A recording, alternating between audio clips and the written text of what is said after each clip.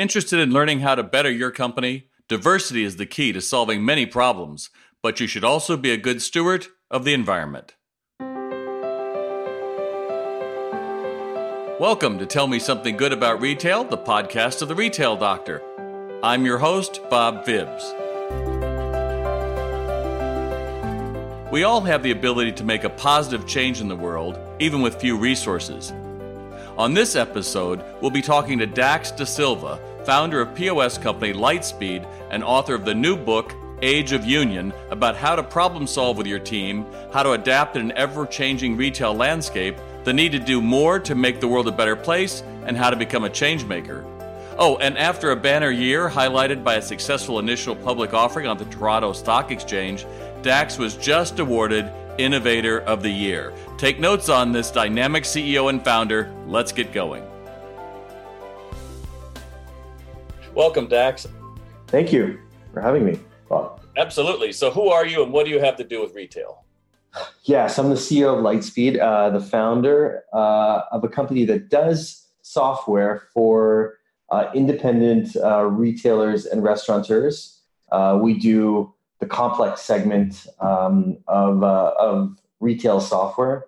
So we do a lot of inventory management, point of sale, analytics, basically the operating system for these businesses, for these small and medium-sized businesses.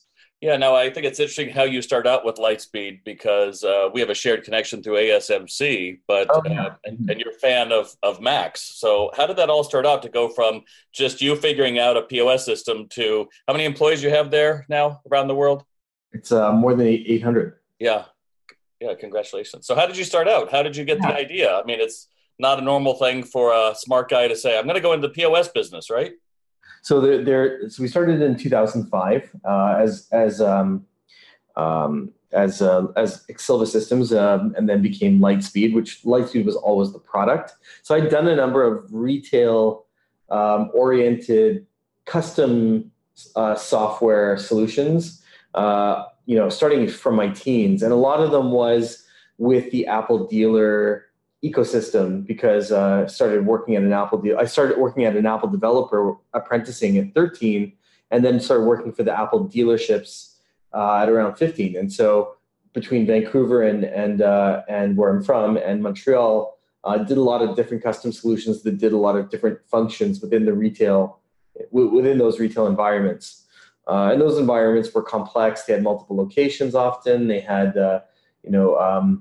diverse inventories, they had repair shops.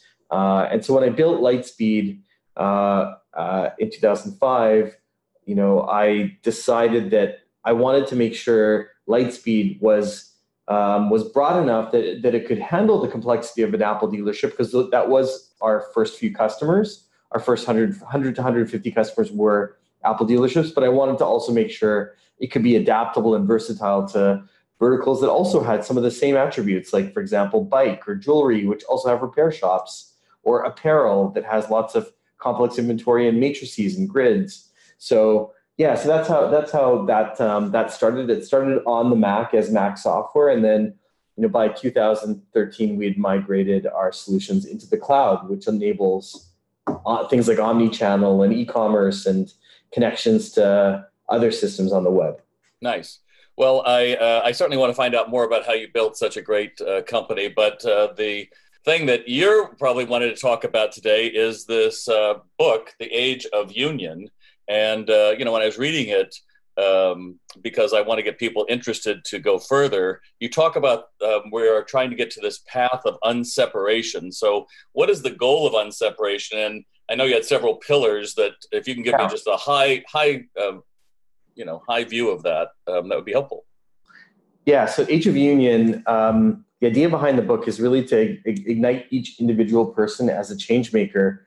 We each have a sort of a unique capacity to do something positive in our own way. And I think the overall sort of aim of the book is to realize that we actually have a lot of separation and a lot of division in the way that we experience the world. The pillars of the book, leadership, culture, spirituality, and nature. There's four pillars. You tend to think of these things as very separate, And as humans, we love to put things into boxes. And there's a lot of diversity and there's a lot of difference in the world, So there's lots of different kinds of leaders. There's many different kinds of cultures. There's lots of types of spirituality, and there's so much biodiversity in nature. And so Age of Union, the book, is to start to see things more holistically. Instead of looking at things through the lens of division, start to look at things, look at all this diversity through the lens of unity. And I think that's part of what the answer is to some of the things that are real challenges that we see on the planet. Well, that's what I appreciate about it. Let's face it, in the last week, we've heard about how the Amazon is on fire, and it's easy to pick winners and losers, and you need to do this and all of that. But really, you're kind of a call to arms that it's up to us to take that mantle on, and what we can do. For example, just in that instance, I mean, what would be some ideas you have about how we could support this great calamity that's going on, right? Well, I think that the Amazon is a great example of how we have to look at things holistically. Why is land being cleared in the Amazon? The land is being cleared primarily, for animal agriculture, and so human beings never ate 3 meals a day primarily of meat-based protein. If you go back 50 years, 100 years. Our insatiable desire for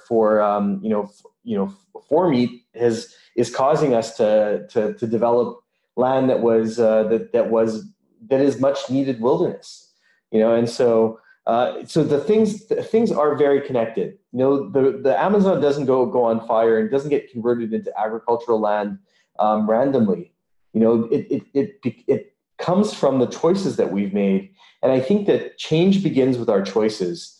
And so that there is something that people can do on an individual basis that guide our choices towards things that are less destructive, less harmful, and more conscious of how we live on this planet and how future generations are going to experience this planet. So when you look at an issue like the Amazon and you decide you're going to blame a politician or the system, you will often find that is the symptom of what our daily behavior is, and so that's why I think that, yes, there is a lot of responsibility on our leaders, but there's also a lot of responsibility on us as individuals, and that's how we can be change makers each and every day in the way that we act. Yeah, I appreciate that. At the end of the book, you have an awful lot of ways that we can take action, and certainly more than post the clip on Facebook and people like it, like, makes me angry. Okay, next thing, right? You need them to actually take some initiative about it. And you talk about becoming a better listener in the book. Is this something that you mentor your employees about? And if so, how do you teach that, or how do you share that? Well, it's funny because people always think that the more you talk, the smarter people think you are. And I think it's really just the opposite. The more you listen, I think the more people respect you, whether you're a leader or whether you're a member of a team. And I think it's when you listen is when you deepen your knowledge of other people's perspectives and understandings, and that actually creates richer solutions.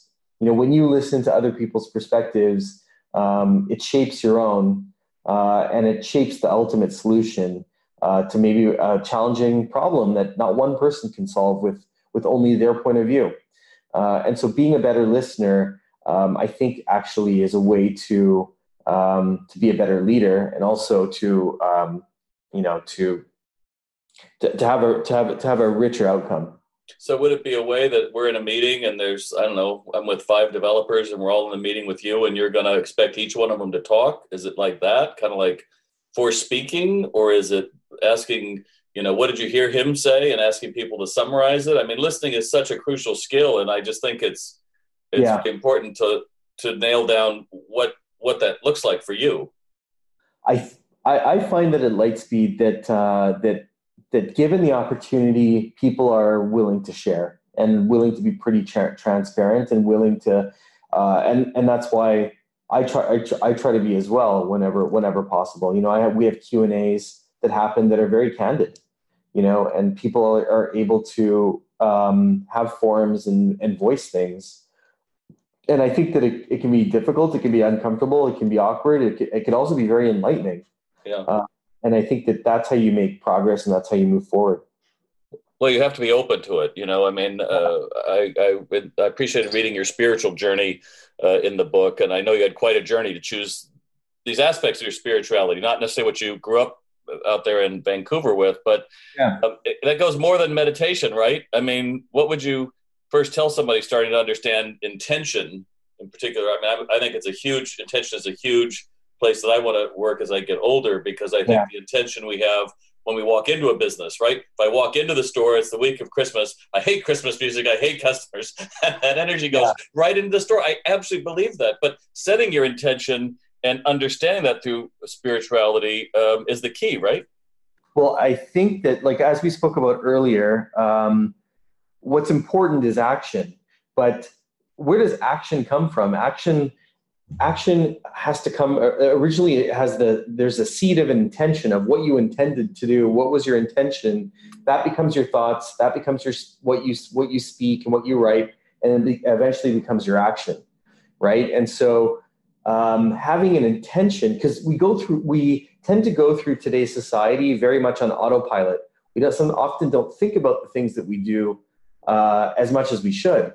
And when you start to think about the things that we do and the things that we choose to do, and the things we choose to buy, things we choose to eat, things we choose to, how we choose to speak or how we choose to engage, we can form our intention to have more compassion, to have more understanding, to have a broader scope.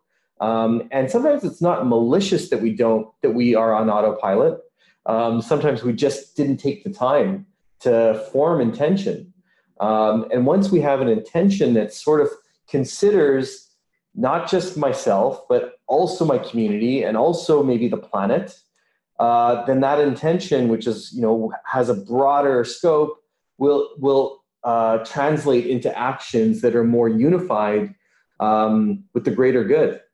And that's why I think that intention is, I think everybody will have a different spiritual journey.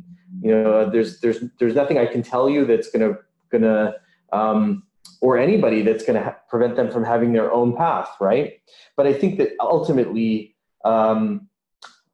spirituality is about having that intention of greater understanding and compassion of other living things, and then that also connects you with that higher purpose of giving and doing for the greater good of all things, and so ultimately spirituality is very connected to nature, and it's very connected to the greater purpose and the greater good of the actions that we make,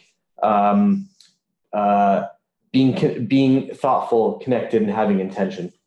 Yeah, I think that it starts for me is just kind of observing myself. Well, that's interesting. Why did I say that? Or that's interesting. Why am I doing that? Doesn't mean you have to put value on it. Don't attach to it. Just when you suddenly realize that, you're like, well, why am I doing this? And the more you ask that question, I think, then you certainly realize, well, I really didn't set an intention.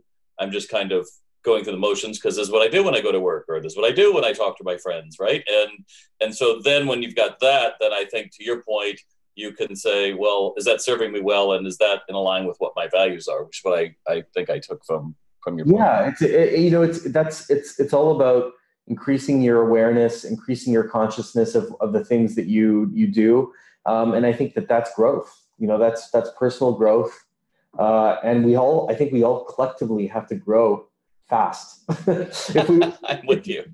if we want to see things not fill our news feeds with things that totally depress us, I think that there is, especially with the internet, there's a potential for us to be more conscious because there's so much information, and there's, hopefully we get there.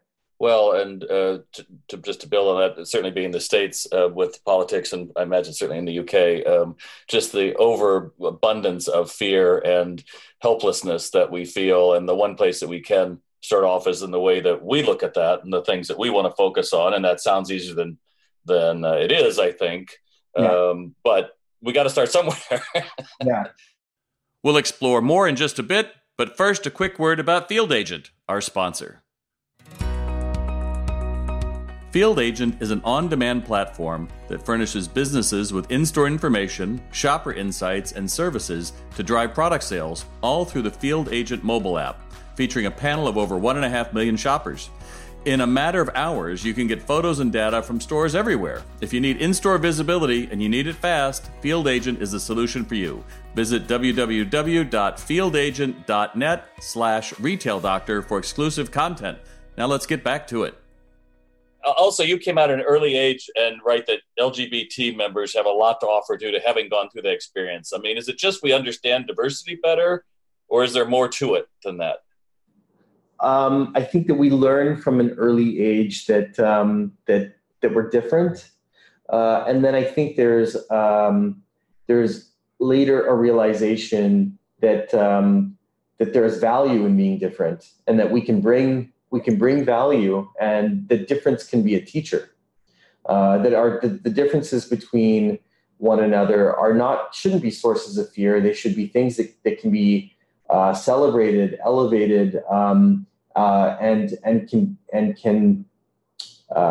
that can benefit everyone. And so that I think is really special about the community, is that because of how we grew up different, we can be teachers of the value of diversity. And there's no greater period where we've needed that. And so. I heard somebody say something really interesting, the other day, which is, in a lot of traditional indigenous communities, LGBTQ people, there was another term for them, two-spirited people. They really were the connecting glue in society. They filled the gaps, because they weren't raising their own children. They filled the gaps. They had special places in the ceremony. They had special responsibility to the land and the water. And they were revered, right? I mean, they were revered for that. And they were revered. And so there is, I think, a special purpose for every kind of person. And I think that it's those differences that really allow, I think, us to all play a role in society, and that's, I think, something that LGBTQ people, we have pride, but I think that we can also understand that we also have a great purpose. And I think millennials certainly are able to understand that, and have really been a sea change in how everybody's diversity is looked at, right? It's much bigger welcoming tent. It's a much bigger, this is you and this is me, and there's not a judgment necessarily coming from that. I think we're working towards that world. And it looks like when I follow you guys on Lightspeed on Instagram or on LinkedIn, you have diversity baked into your business. Mm-hmm. Well, I mean, the original team was, all from the LGBTQ community. Obviously, the company quickly grew. We enlarged our circle, but I think that we have that in our DNA of respecting different kinds of people, and valuing different kinds of voices, and creating seats at the table for everyone. Yeah. And what's been your biggest challenge in the past 3 years, and how'd you overcome that? Well, I mean, Lightspeed is a company that's evolving continuously. We went public this year. We've acquired many companies. Maintaining our company culture through all these different changes, I think those are some of the real, the real challenges. And I think that's part of it. A high growth company comes with all of that, with all those growing pains. You feel like you're in a new league every year because of the way that the company grows, and you have to live up to that. And so for me, on a personal level, I have to almost redefine my job every year. What is my role for Lightspeed this year? And I think that's an important thing to do. Well, and not take it all on your back, right? Because so many founders, I think, burn out. They have the vision, they do it. Then there's the issue of I'm the one that can be trusted to do this, so I have to touch everything. And then suddenly, they burn up and they don't realize, no, your number one thing once you get going is how do you get this other team behind you to see it and take you the next place, right? For sure. And I think another, one of the questions that you had written down here was, what's the best advice you'd ever received? And the answer to that is, you can't have it all on your shoulders. You have to, number one, I think you have to have spiritual growth that lets you unload some of that, and you have to have somewhere to draw from spiritually. But then you also have to have a team. You have to be able to share ownership. And I read about this in Age of Union as well. You have to be able to have a strong team that you can share ownership with. And then, as the company goes to different levels every year, you're going to be outside of your comfort zone. And that's just something that I've had to embrace, and something that having that spiritual growth really helps with. Yeah, I can imagine. How many retail accounts do you think you have, roughly? Retail accounts. So we have 51,000 merchants. 51,000 merchants, right? Yeah. So what would you tell a friend looking to go into retail right now? Like, we have this cool little place they want to open in Toronto, and they say, "Oh, come with me. We'll go to our local coffee house," and they start telling you about it. What would be like one or two things you would tell them? Yeah, so I think the way that consumers shop has changed. The way they find out about and discover retail stores has completely changed radically over the 14 years we've been around. And so I think that they'll need to adopt an omni-channel approach. They'll have a physical presence, they'll have an online presence, they'll have a social media presence, they'll be engaging with their customers on all of these different channels. I think that we've seen our customers use different elements of the tools from Lightspeed, whether it's the retail software plus the e-com software plus the loyalty platform, plus innovative use of analytics, plus doing pop-up shops. Are the best retailers that we've seen that are very modern have always created business models out of using our tools that have often surprised us. With their freshness, with their innovative application of technology and engagement and loyalty types of initiatives, and opening multiple locations often is part of their strategy, and rolling out doing a rollout of pop-ups or locations. So there's a lot of different ways that you can approach retail. I think that being innovative, being cloud-based so that you can move quickly and agile, there's so much possibility for you to stand out. Right. I think that's ultimately what you want to do is you want your business model to be fresh and stand out. And thankfully the tools are inexpensive and in the cloud now. So you have that kind of flexibility and you can be creative. I should have expected you to say that, but I didn't expect you to say that. So that's really interesting that you would start with the technology first and then see what you can do with it. I like that. Instead of an afterthought, it has to start baked into the store. Well, I think because people are doing omni-channel and they have there's so much more on their shoulders in terms of all these channels they have to be present on, that there is a technology discussion sort of at the beginning. Yeah. Because their concept is going to get manifested and will succeed or fail. I mean, ultimately it'll succeed on fail whether they manage inventory correctly and they order the right thing for the right person, for the right moment, for the right location. But if you don't have technology running all of that and having all the channels activated, having the best concept in the world might not the success it deserves. Could be a nightmare. And so tell me something good about retail. We're almost to the end of our time. One of my last questions I ask almost all of our guests. Tell me something good about retail. I think retail it's those moments of delight. It's those moments of it's like hunting, right? Hunting for that perfect item that makes you feel like you found the right fit for you. You found something that's special to you. I think there's still that element of excitement, right? Yeah. And I think that whether that's online, whether you find that on social, whether you're in a physical store. I think that the 3D experience in the physical store remains really special. I think that is being rediscovered, and the retailers that do it well are the ones that are going to, I think, be the big names, the big brands of the future, the ones that have strong brand identity and physical presences, and then also are able to engage consumers when they are outside of the store, online or on social. So those are there's still an amazing place for innovation in physical retail, and it's just delighting that customer and allowing them to find that perfect item that brings them a lot of joy. Yeah, I agree. So how can they find out more about Lightspeed and your book, Age of Union, Igniting the Changemaker? Yeah, so lightspeedhq.com or Lightspeed HQ on any of the social handles, and ageofunion.com as well as on Instagram. So yeah, hope to connect with all of your listeners. Excellent. Thanks so much for joining us today. I really appreciate it.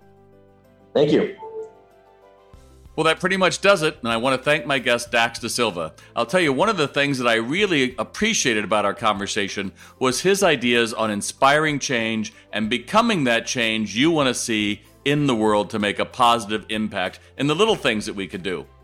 And on the next episode of Tell Me Something Good About Retail, I'm going to speak to Heidi Owen West, a retail owner with 3 stores in New York, about working with vendors, how to end those business relationships when they aren't mutually beneficial, and how to handle the retail landscape of customer product knowledge. You won't want to miss it. And if you like what you heard today, please consider giving us a 5-star review on your favorite podcast service. I'm Bob Phibbs, the Retail Doctor. Thanks again for listening. Tell Me Something Good About Retail is the podcast of The Retail Doctor. Visit retaildoc.com to learn what makes Bob Phibbs the authority on brick and mortar retail across the world, who works with some of the biggest brands all the way down to the smallest mom and pops. As a listener of the Tell Me Something Good About Retail podcast, you can receive free information and guides when you visit retaildoc.com and sign up for our exclusive weekly newsletter.